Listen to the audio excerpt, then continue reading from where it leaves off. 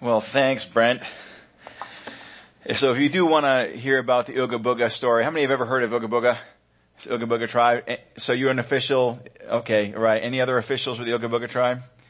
You have to be careful because it's really only a few that have been initiated. So if you want to know after, I'd love to share it with you. Again, my name is Eric Brown. I am a missionary with Word of Life. I've been on staff for about 15 years. My lovely wife is here in the front, Lori. We are members here. Just really have enjoyed getting to know the body of believers and humbled, extremely humbled for the opportunity to share God's Word this morning. The story is told of elderly gentleman traveling on the highways in Maine, and he gets a phone call from his elderly wife saying, "Listen, Herman, you need to be careful. There's someone driving the wrong way on 95. To which Herman responds, "It's not just one of them, it's hundreds of them." Right. So it was he that was driving the wrong way. It's all about perspective.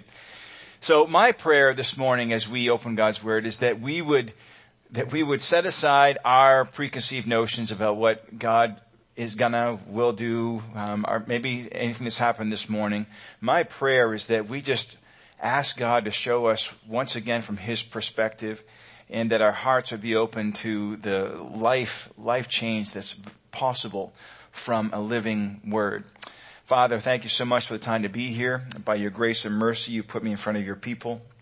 God, I thank you for that.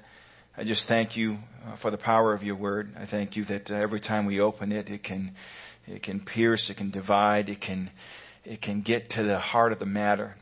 God, forgive us for those times when we try to get in the way. God, I ask today specifically that I stay out of the way. I ask that you be with every aspect of this service.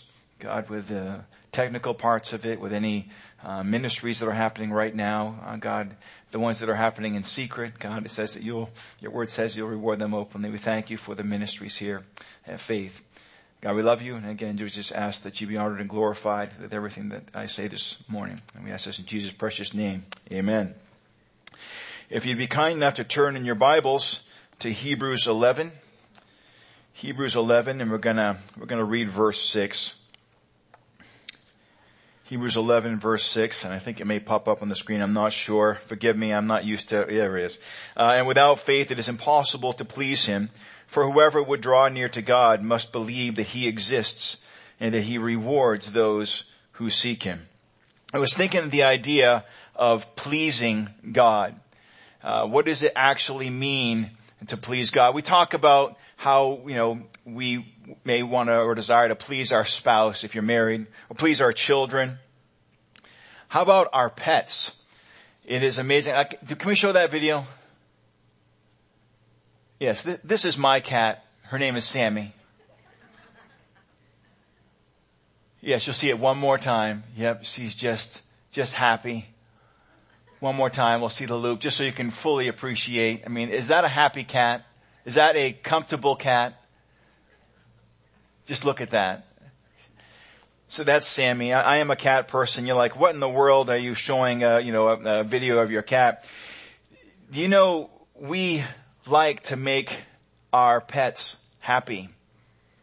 If you have heard about the billion-dollar pet industry, the clothing that people will get for the little micro dogs, and the great pains that they will go to make their cat smile. Cats do smile, it's proven. The great lengths that they'll go to make their dog happy. Believe it or not, people like to make their pets happy. But I was thinking about, what if we as followers of Christ, what if we had the same level of desire to please Almighty God? The more we care for or love our pets, if we were, you want them to be comfortable, happy, content. We have a desire to please our pets, but think about this. How often do you and I actually have a desire to please God? I looked up the please definition, and it's not the idea of please pass the salt or something like that. But the idea, if you're talking about pleasing oneself, is to take only one's own wishes into consideration in deciding how to act or proceed. In other words, to take only one's own wishes into consideration in deciding how to act or proceed. In other words, running it by yourself. Thinking about it before you act or proceed. So I want to pose a rhetorical question this morning. Do you think that it is possible to truly love someone without having at least the desire to please them? Do you think it's possible to truly love someone without having at least the desire to please them? Now, when we talk about pleasing Almighty God, I have to make a disclaimer, because very quickly we can go down the road of legalism, of so many different things. This is not about pleasing to make God love us more. As hopefully as children of God, if you are, you understand that there's nothing that we can do to make Him love us more. And there's nothing that we can do to make Him love us less. The world is full of religious systems and cults that have pleasing their own deity, if you will. The idea must be done at the expense, any expense, through penance to quote unquote make up for past wrongs. I think of Elijah. If you're familiar with that story in the prophets of Baal, this idol, were so desperate to hear from their God that they figured his silence must be due to the fact of their failings in life. And by frantically beating themselves, they could flip the switch from nothing to something. I'm not talking about that type of pleasing. I'm talking about a byproduct. I'm talking about that time when your love for God, something has happened within you where you can't help but have that desire. And again, if you happen to be married here today or have children, you start to understand that, yes, I have the desire. It doesn't mean we nail it all the time. I think of the videos that have gone online with these little boys that are walking into their mom's room with bowls of fruit to make breakfast in bed. They want to please her, and they're halfway in, they trip and the fruit goes all over the carpet. The desire is there, but maybe sometimes our actions don't actually make it land. Does that ever happen to any of you men? I mean, the best of intentions, but at the end of the day, she just said, just don't. Yeah, I appreciate it. Thumbs up. Which way my thumb's going? I really appreciate it. But do we have the desire? Pleasing our God is not just beneficial for Him, but also the best for us. So I think of how can we please God? I mean, we just read that verse. I'm going to talk about it a little bit more in just a second. But I think of Father's Day. I think of those times when my kids will say to my wife, their mother, "What do we get Dad for Father's Day?" We have no idea, because he has everything, right? Even though I don't have everything. Or a birthday. What do we get Dad? He's got everything. What do we get him? How do we begin to come up with a way of pleasing the Creator of the universe? In other words, what do you get a God who has everything? How do you even begin? I mean, have you ever thought about that? You and I pleasing the Creator of the universe. What does that even look like? Thankfully, God's Word tells us not only what God hates, the things that are an abomination that are mentioned in Proverbs, but also how to please Him, what He delights in. In other words, what brings a smile to God's face? The thing is, this is a win-win for you and I as His children. It's the idea that as we please Him, it is the best thing for us. This is not just it's good for Him but not for us. It'll make us the most happiest and satisfied. We will be most fulfilled when we fulfill God's purpose for our lives, because He loves us and does want the best for us forever. So I've got some practical ways that we can please God. If you're taking notes, the first thing I have written down is that having faith pleases God. It says in Hebrews 11:6, but without faith it's impossible to please Him. For he who comes to God must believe that He is, and that He is a rewarder of those who diligently seek Him. By the way, if you happen to be here today or online and you do not have a relationship with Almighty God through His Son, can I tell you that even God has a plan even for you? The Bible says, whosoever will may come. John 3:16 says, for God so loved the world that He gave His only begotten Son, that whosoever believes in Him should not perish but have everlasting life. God has a plan for you. If you do not know Him, the first thing that would please Him would be to believe in Him, to have faith. Of course, at that point, you're no longer separated from God. But let's look at the verse. And notice it says without faith. It doesn't say without love, without deeds, without belief. But the idea is a true faith that wraps up those very three things. It talks about faith, belief in God, and believing that He will do what He says He will do.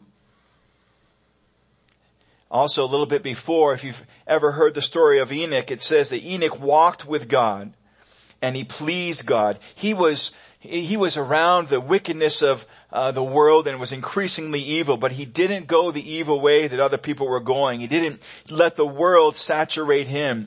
Instead, it says that he walked with God, and it says he pleased God. When we believe in God, my friends, and believe what He says, that faith will also please God. Another thing, number 2, being spiritually minded pleases God.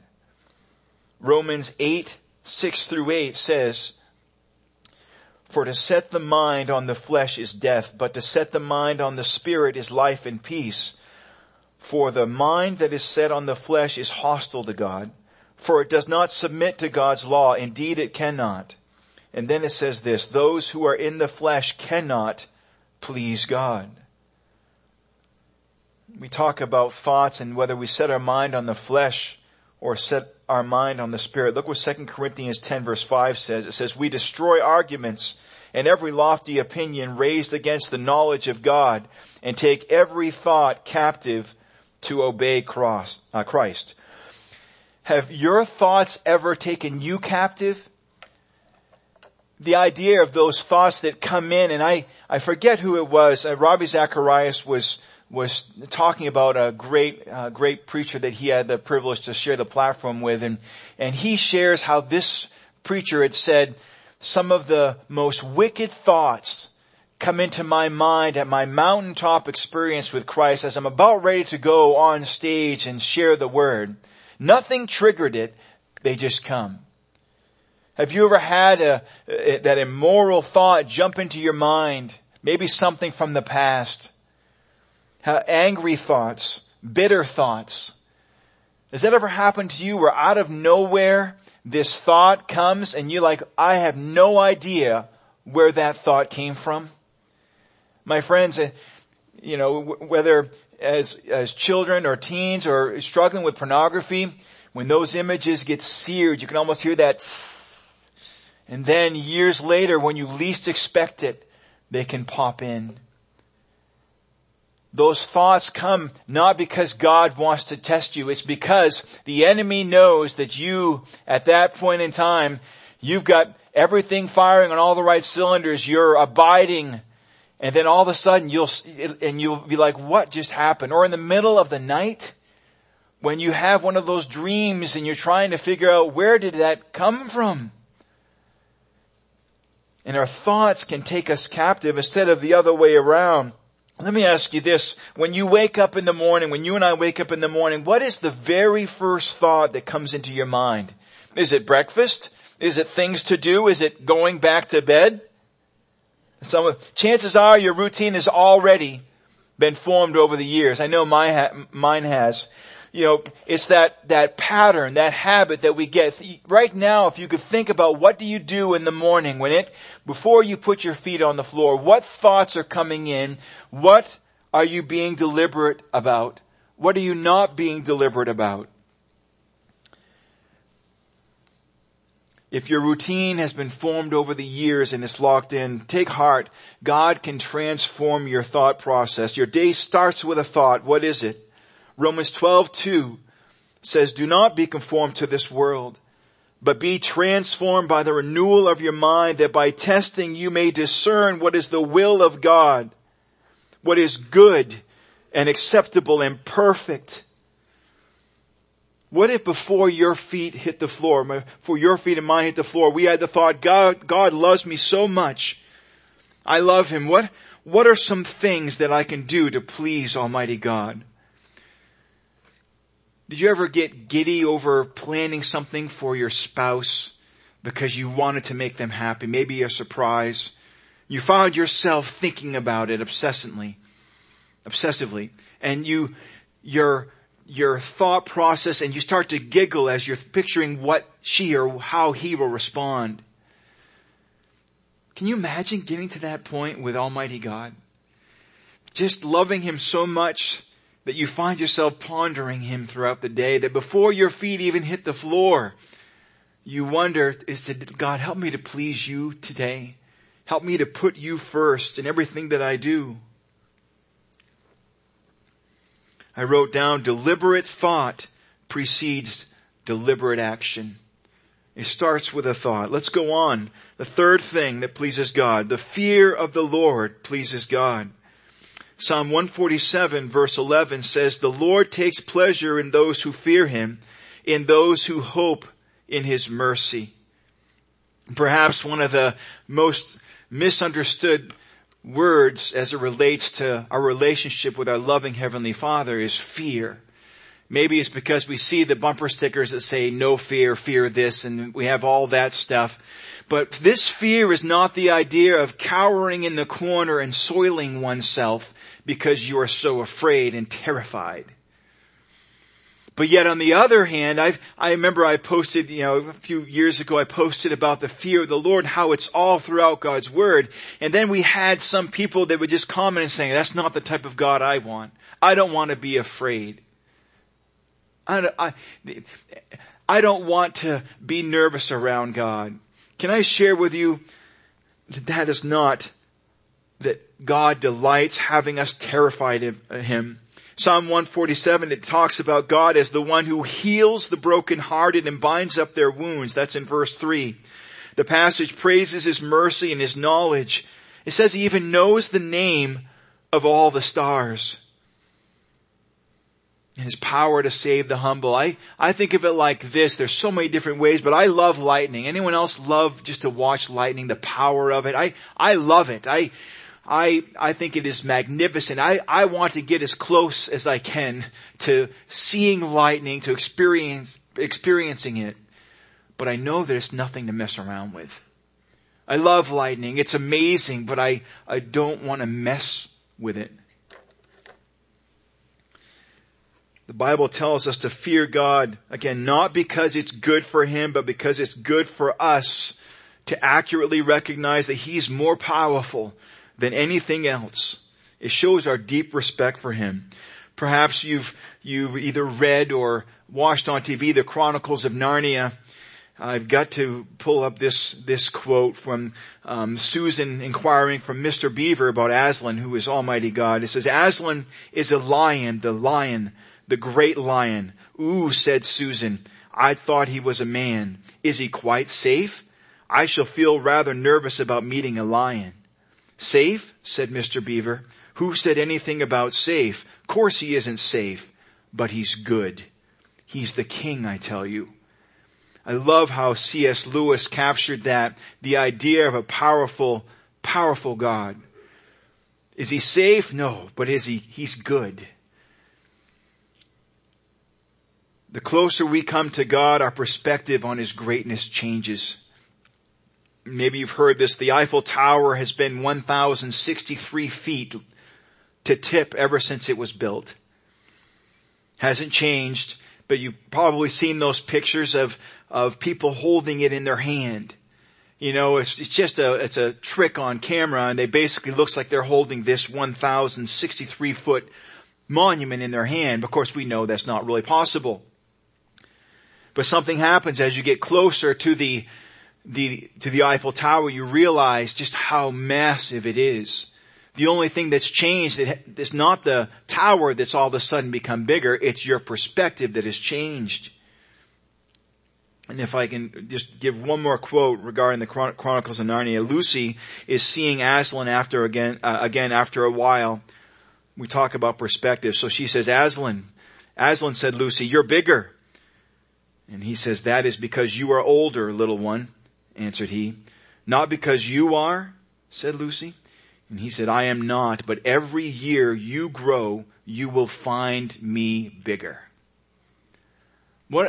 What a perfect picture of the idea that as you and I grow closer to God, we are overwhelmed by who He is. And that's why you hear things that say, the more I love God, the more my sin bothers me. And the more my sin bothers me, the more I realize I need Almighty God.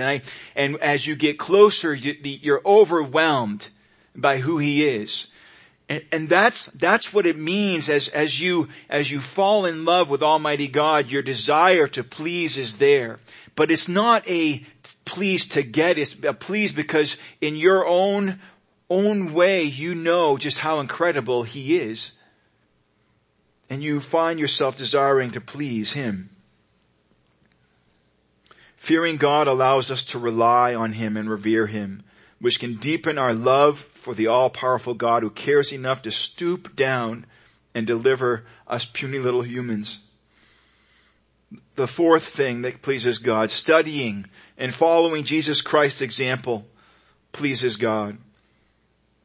Matthew 17, the latter part of verse 5 says, "He was still speaking when behold a bright cloud overshadowed them, and a voice from the cloud said, 'This is my beloved Son, in whom I am well pleased.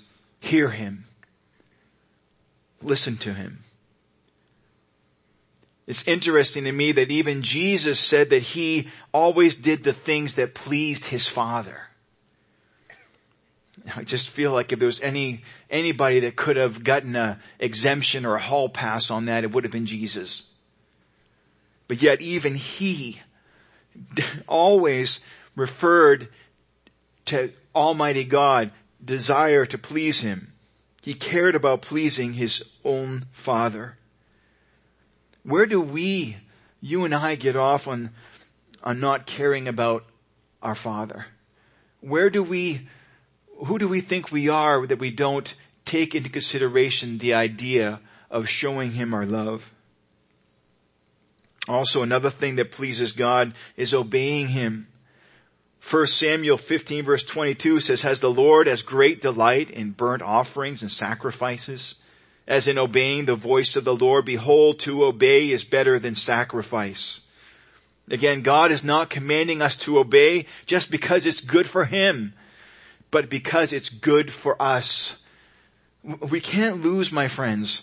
Even in Deuteronomy 10 verse 13, Moses reminds the children of Israel that keeping God's commandments is for their good. Listen, he says, "And to keep the commandments and statutes of the Lord, which I am commanding you today for your good." This is good for you. You see, can you imagine if it was the other way around, that it cost us something?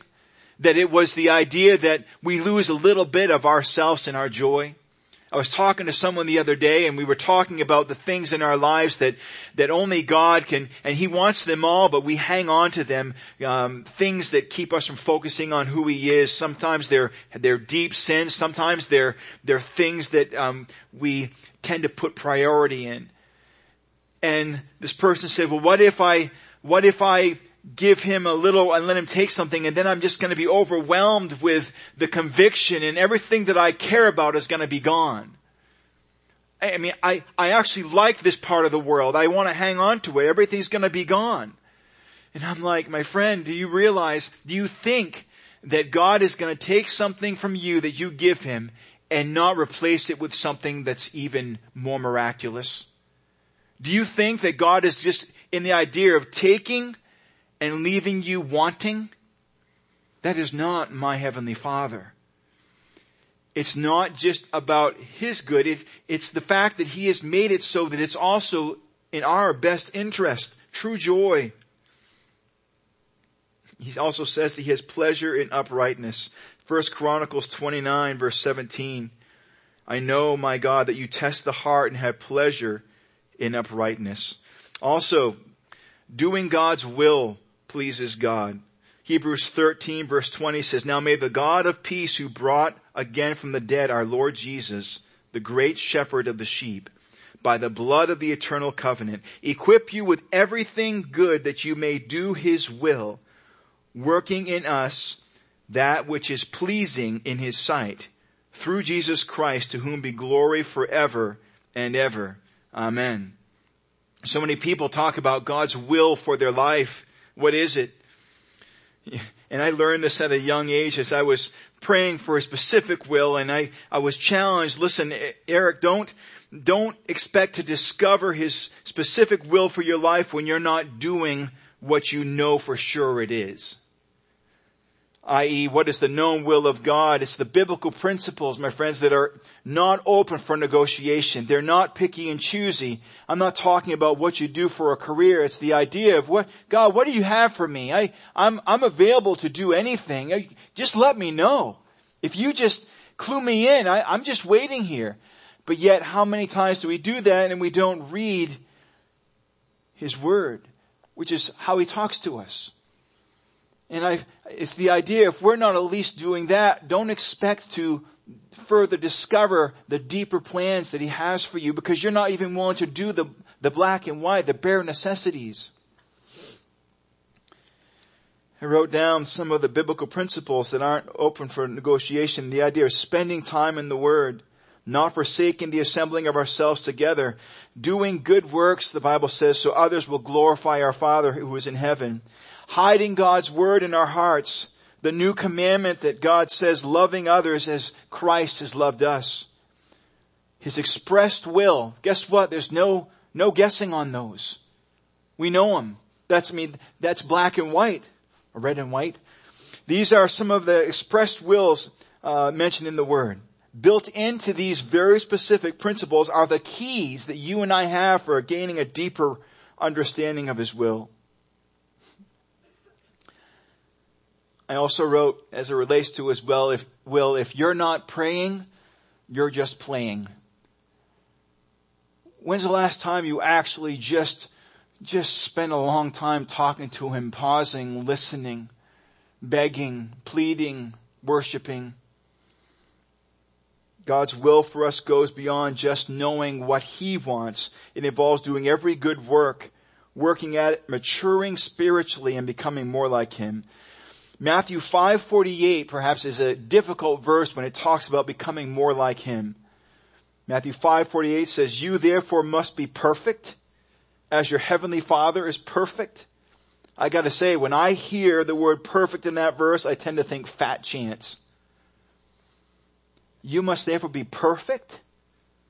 Fat chance. God, you saw my resume. It ain't happening. I love how C.S. Lewis puts it in his book, Mere Christianity.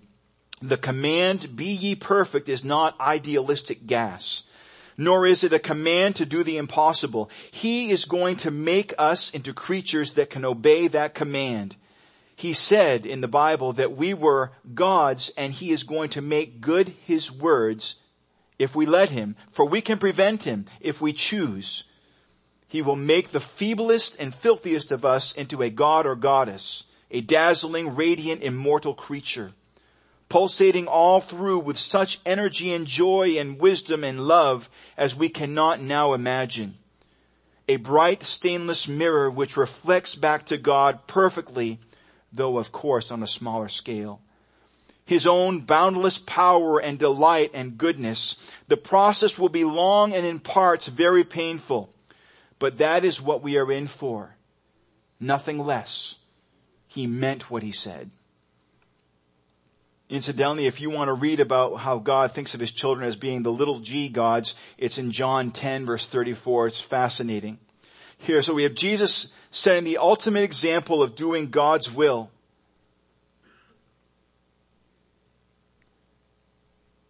There's one thing that I can't help but be overwhelmed by when you think of the terrible scourging and crucifixion that Christ faced. And he said, nevertheless, not my will, but yours be done.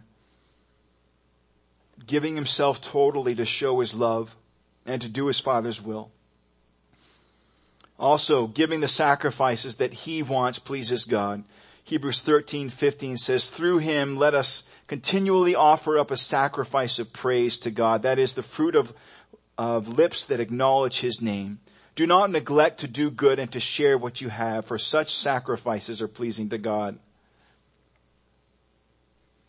Matthew 22 verse 37 also says, and he said to him, you shall love the Lord your God with all your heart and with all your soul and with all your mind. This is the great and first commandment.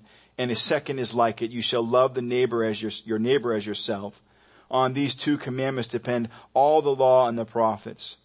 We talk about pleasing God, but so many times we find ourselves only pleasing to the bare minimum of the people around us. In other words, we love to seek the approval or please other people, those that we can see versus the non-tangible, if you will, the God in the flesh in front of us. Jesus pointed out the problem with seeking to please man while pretending to try to please God. In the Sermon on the Mount, he said, take heed that you don't do your charitable deeds before men to be seen by them. Otherwise you have no reward from your Father in heaven. He made similar comments about praying and fasting just to get favor from men. Boy, we love to make people happy, especially our bosses perhaps.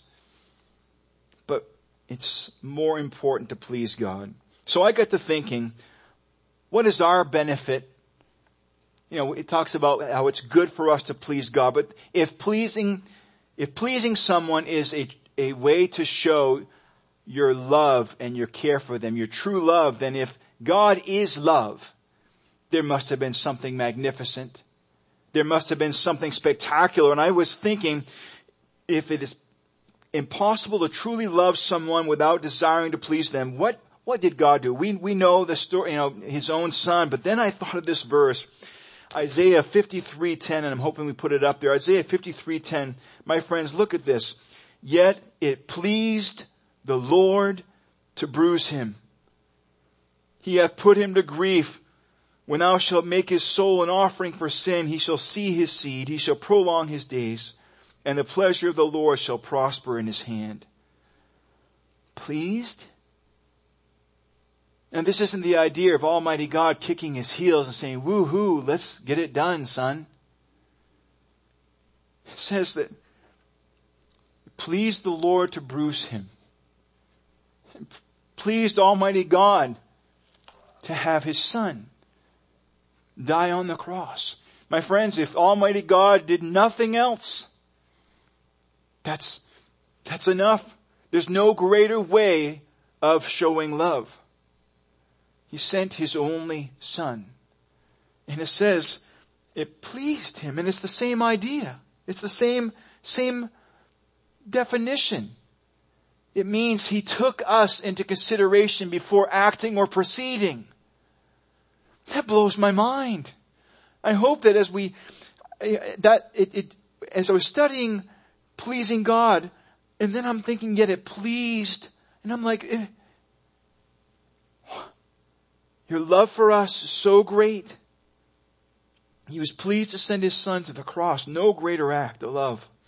Proverbs 16 verse 7 says also, when a man's ways please the Lord, it says he makes even his enemies to be at peace with him. My friends, as I wrap up, we're living in a world of chaos.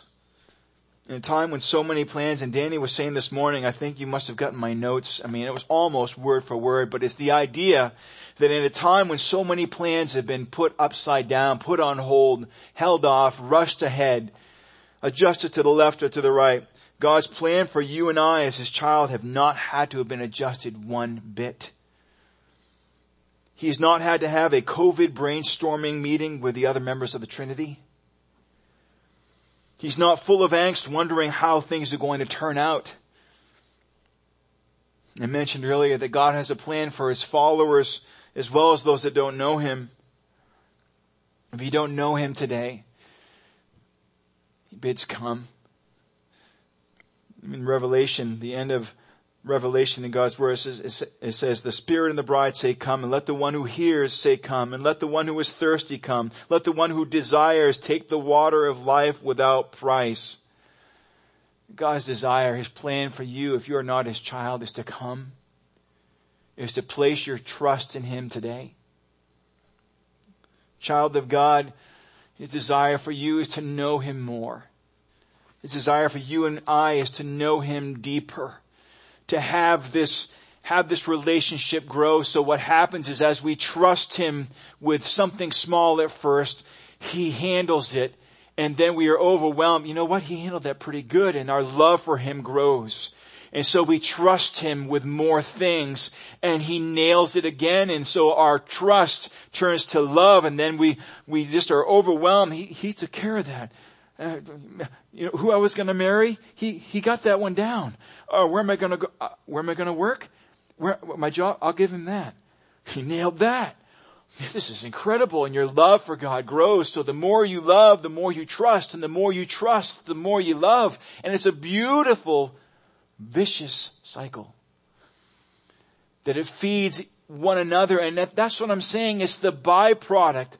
And this love, this desire can't come from us trying to do good, trying to make it happen.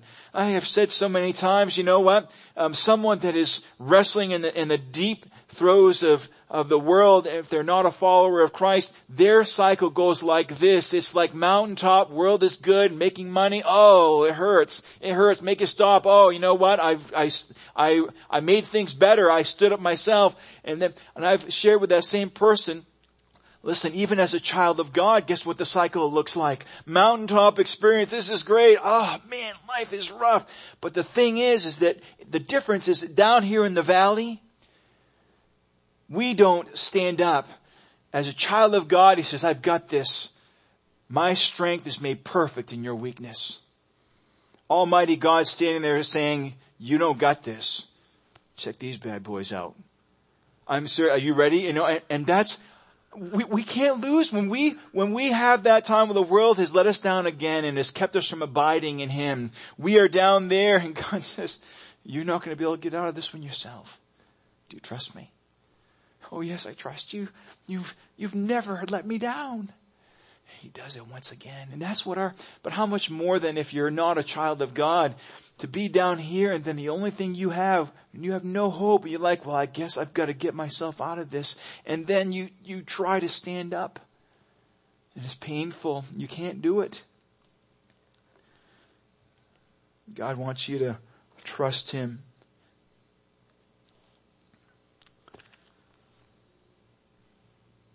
What are you going to think of first thing tomorrow morning? Maybe you already have a beautiful habit. Maybe you're like, God, before my feet hit the floor, I'm going to recognize that it's not about me, it's about you. Help me to recognize ways that I can please you. Let's pray. Father, thank you for today. Thank you for the opportunity to be here. Thank you for the power of your word. God, please, would you give us opportunities and give us windows into who you are through your word, Father, as we seek to please you and to do those things that we know make you happy. Bring a smile to your face. The God who has everything, doesn't need anything from us. He exists. God, you exist apart from our belief or non-belief in you. You are there. You are.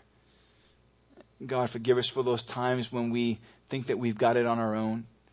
God, I just ask that, again, you would just give us those moments where we recognize that it's not about us, God, and help us to recognize the opportunities to please you.